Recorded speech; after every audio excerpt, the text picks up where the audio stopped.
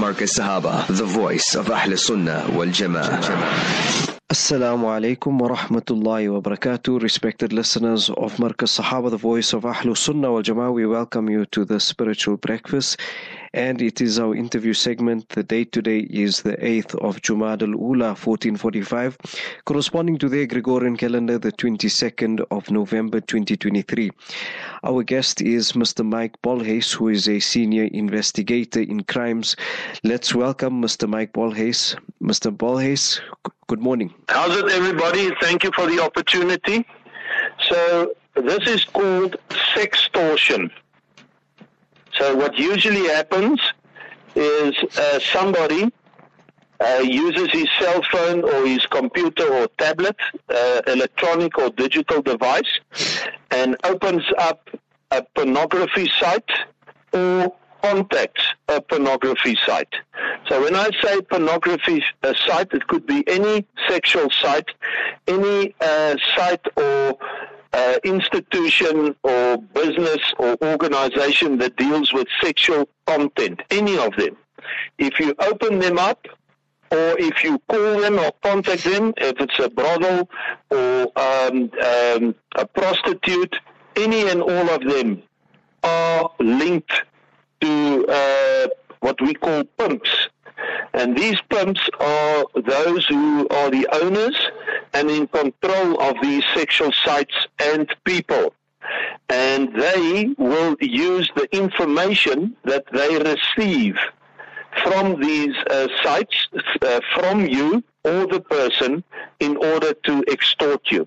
In plain English, once the communications or whatever actions has taken place, that content, that information will be used by a pimp or by what we call SAPS impersonators, making as if they're cops, or corrupt cops are sometimes linked to this as well, or syndicates or gangsters or whomever are involved with these sites or people that is dealing with sexual content, will then call the very person that was involved with them and say that if they do not pay, their information will be splattered and exposed on all social media platforms, usually Facebook or WhatsApp or even on the internet.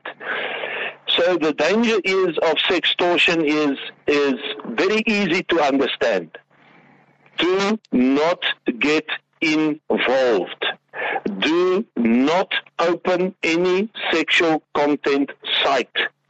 Do not call prostitutes or any person that is involved in any way regarding sexual services. They are all, not 99%, all linked with pimps. And the pimps are all in bed with corrupt cops, SAPS impersonators, gangs or syndicates.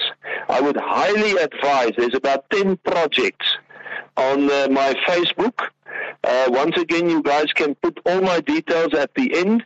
Read the projects. The projects will see. It's easy. You go in on my Facebook, you put in project, and then in sextortion or extortion or extreme extortion. And you will, it is horrific.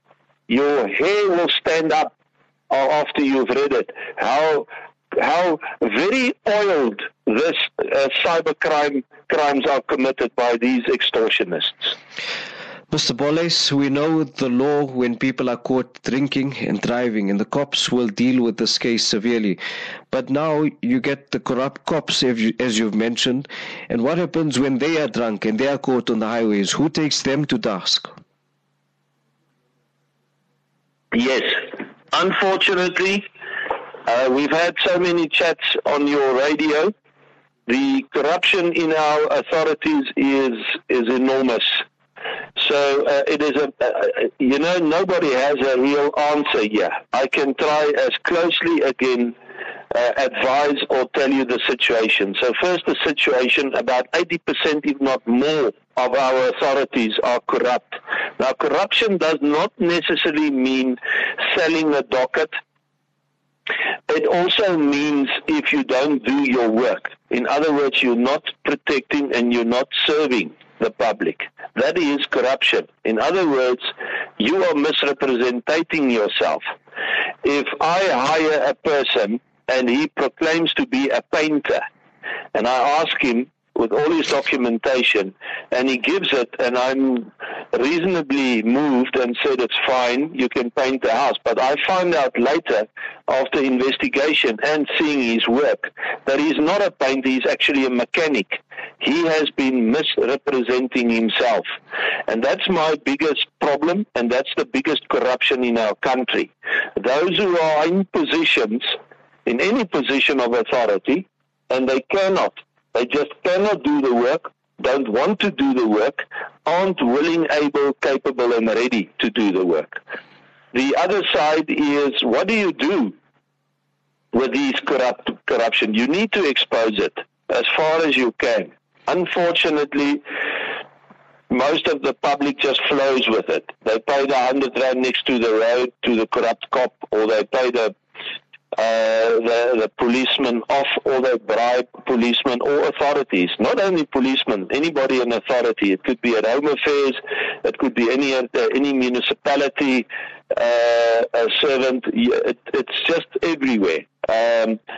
People are not prepared to go through the very big, long-term rigmarole of complaining, opening cases, giving affidavits and statements, going through different levels, eventually to get not necessarily the result, and what should happen. In other words, punishment that fits the crime. And they have seen this. So they'd rather quickly pay a couple of bucks and get things done. But unfortunately, this mindset and this behavior has put our country in this position where there is total and absolute corruption. And remember, crime begets crime. If a crime works, it will be committed by others as well, and others will follow. So an unfortunate, harsh answer is you should not get involved in any form of corruption. It will always bite you eventually. You should expose it, and if there's severe situations, we can be contacted. The information can be given to us.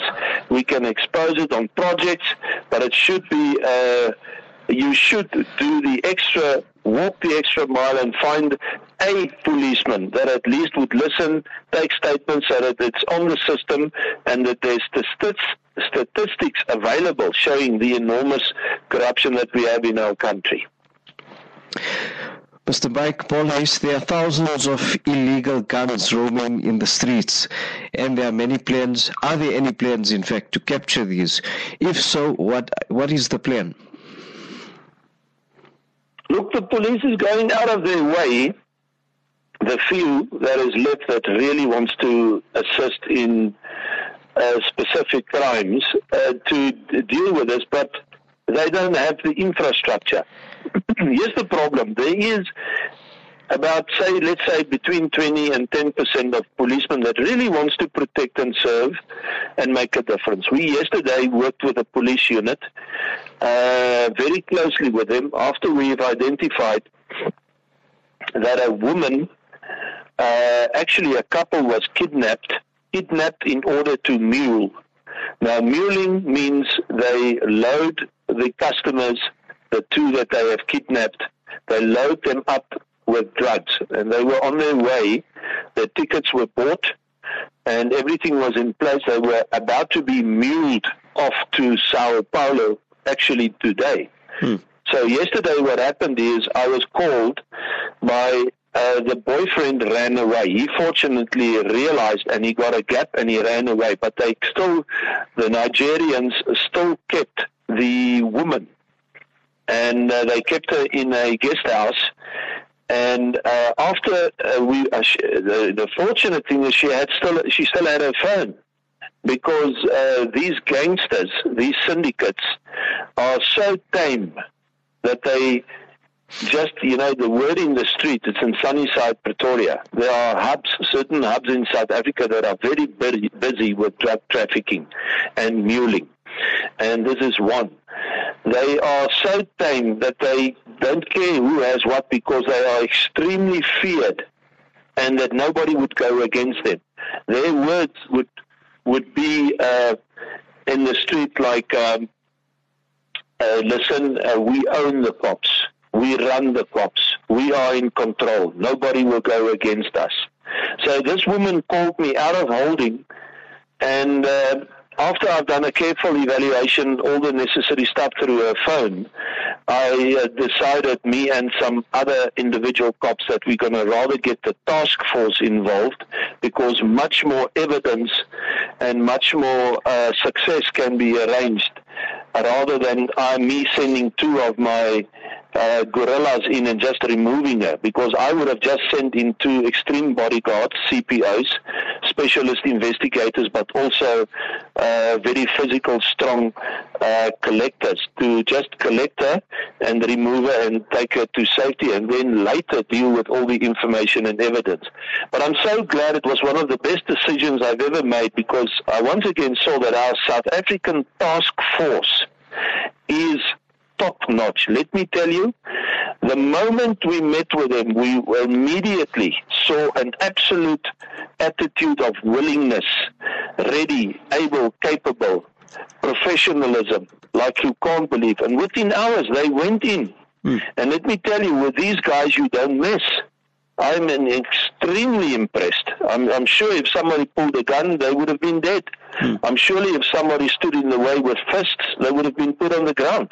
They were in and out, and they removed, and they were brilliant. And I would really beg all policemen to go out of their way to be like a task force member. Imagine that, if all the policemen that we have really aims to be in that bracket where we speak of them in such high regard as being extremely professional, ready, willing, able, and capable to protect and serve, going out of their way, quick and easy, absolutely professionally done. Isn't that what all policemen should actually aim at? We wouldn't have crime. But anyway, the police are doing their utmost to deal with guns. And the problem is there are so many guns stolen, and these are the guns we're talking about, and then there are many guns stolen from the police and their police stores, like the SAP-13s. So there are so many stolen guns from authorities and from the public, and this is what's making this a very big problem. Remember, the criminals will influence the guns in such a way that it's difficult to trace back to the real owner or where it comes from. So by the time the police does get some guns back, it is usually guns that cannot never be tracked and traced. And then there are illegal guns from previous civil wars and small wars around our country that infiltrates into South Africa as well. But if you and anybody out there know of any gun issues, they can contact us. This is a very serious crime, and we can immediately assist. A person has a licensed gun. Now, how can he use it effectively in the event someone attacks him, or what would be considered a no-go zone area where he is not unable to use that gun? First of all, it is important to do the effort and read the gun laws. I would highly advise, I'll give some advice here, the main advice, but everybody should read. Put the Wilbur Smith down, put the TV off, and read our projects. It's all in there. Read the gun laws that you have an absolute insight into it. Secondly, do not, if you own a gun, walk around with a gun and use the gun unless you have been properly trained. So number 2 is be properly trained. You know, they say once you've learned how to ride a bicycle, you will never unlearn it. But it's not the same with a gun. You have to constantly be in a relationship with your gun. It must be like an extension of your hand. You cannot suddenly grab it and then be over-adrenalized and excited and nervous and everything, and then it hasn't got a one-up and it's on safety, and then you try and use it. By that time, the criminals are on you and have taken your gun. You need to be extremely, extremely familiar with your gun, like you and your wife. That's how it should be, or you and your husband. So any men and women out there who has guns, keep them.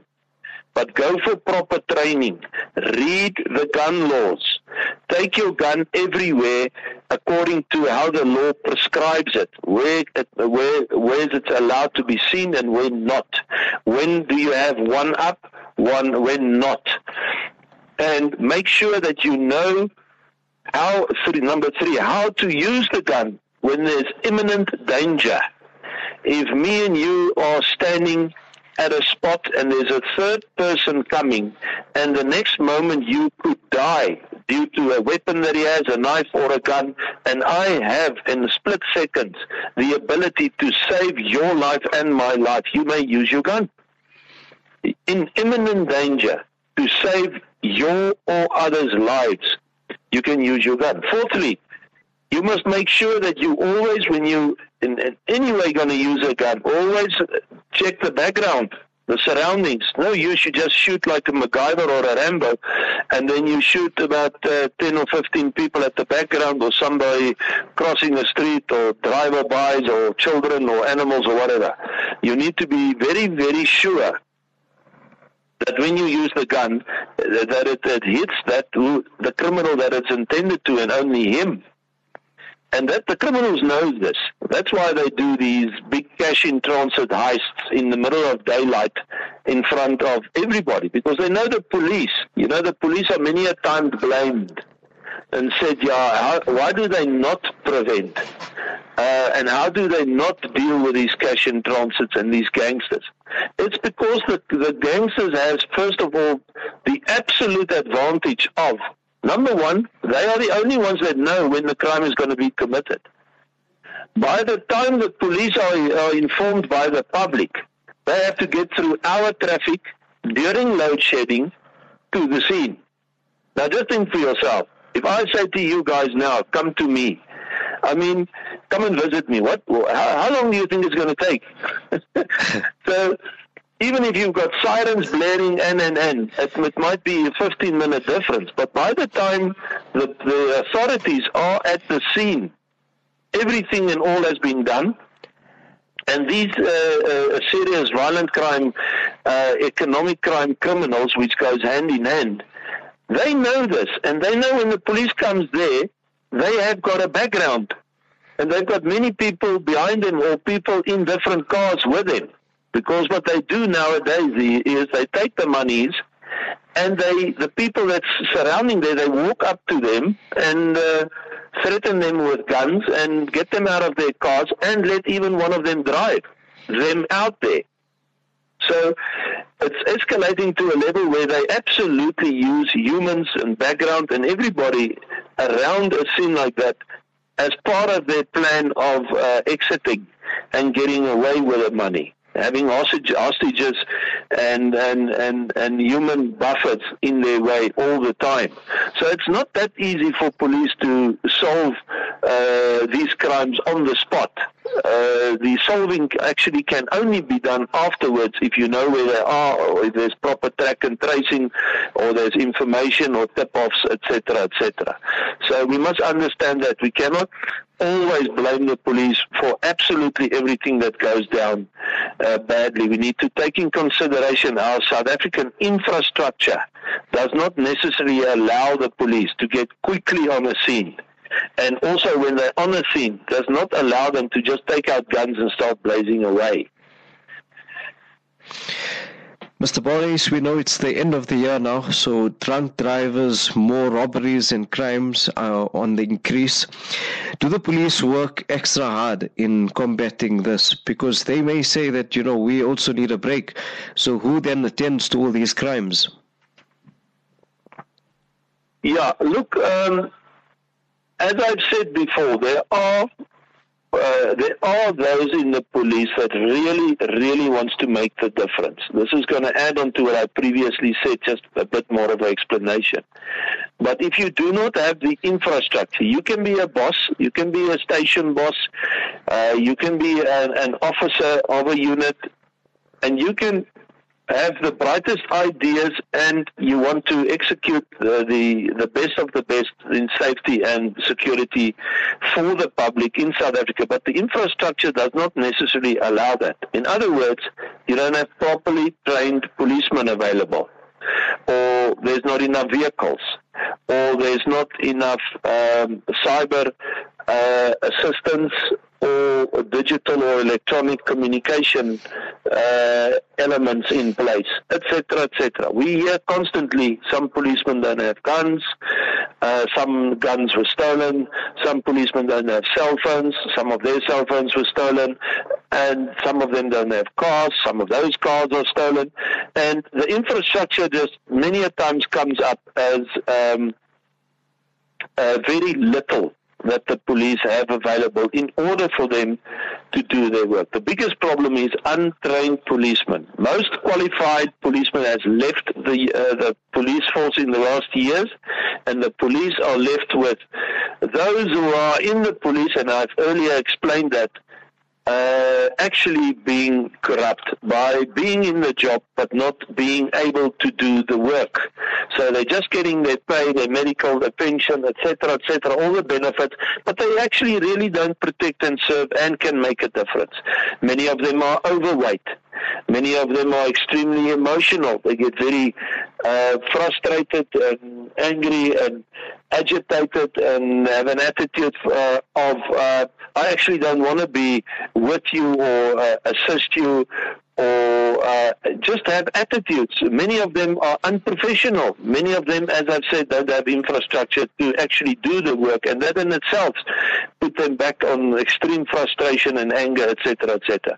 So they are appointing extra policemen always to deal with, and they will mostly with the metro polices, all the traffic police officers will obviously safeguard the roads.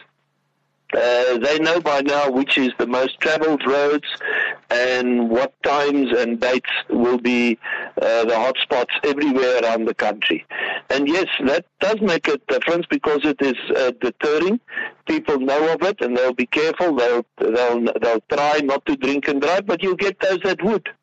And you have issues of road anger. These things happen. Many people die in car accidents. Many.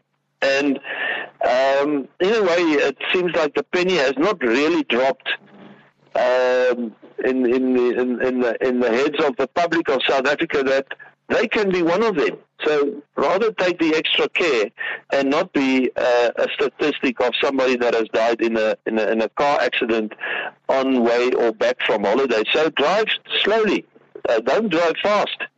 Rather take a 20 kilos off. Don't do the 140 or 160. Drive 100 or 80 even if necessary, if you've got a big vehicle. But rather come later and safe at your destination, and don't drink and drive, obviously. And make sure you're well rested. Make sure your vehicle is extremely well prepared for the road.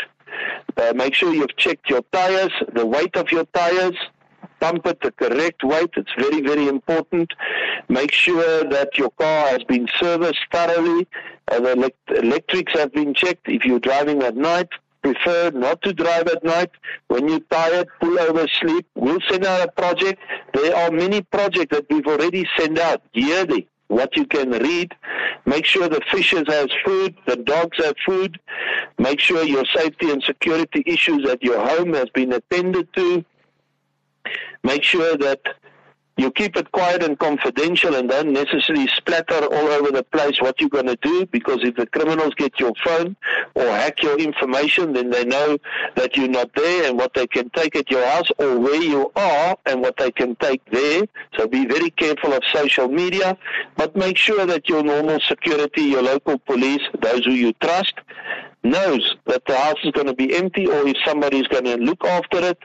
But I can tell you now, during December, the most calls we get is people saying that their house has been completely emptied. And the most calls we get in January is of people that came back and say this or that or the other has been stolen. So the main aim is to obviously make sure that your holiday is thoroughly planned. This should be like an expedition. You should take extra care, but whatever you leave behind, make sure it's not valuable and make sure it's properly locked away and not easily accessible or moved.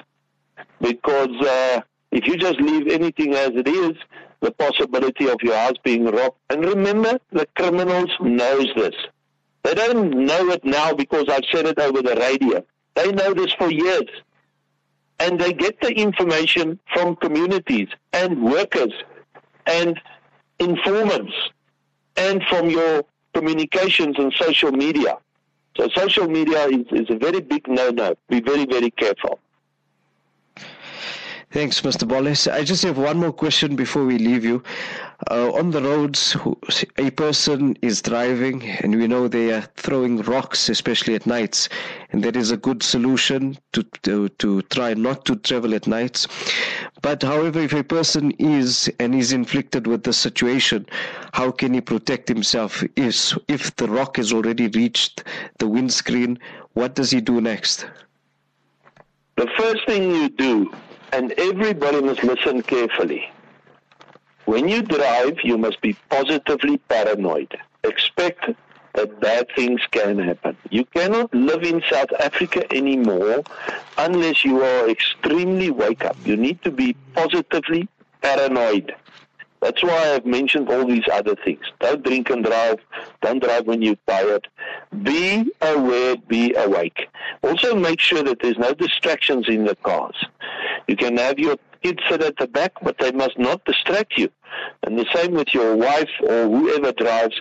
Make sure there's no distractions. You need to be aware and wake up.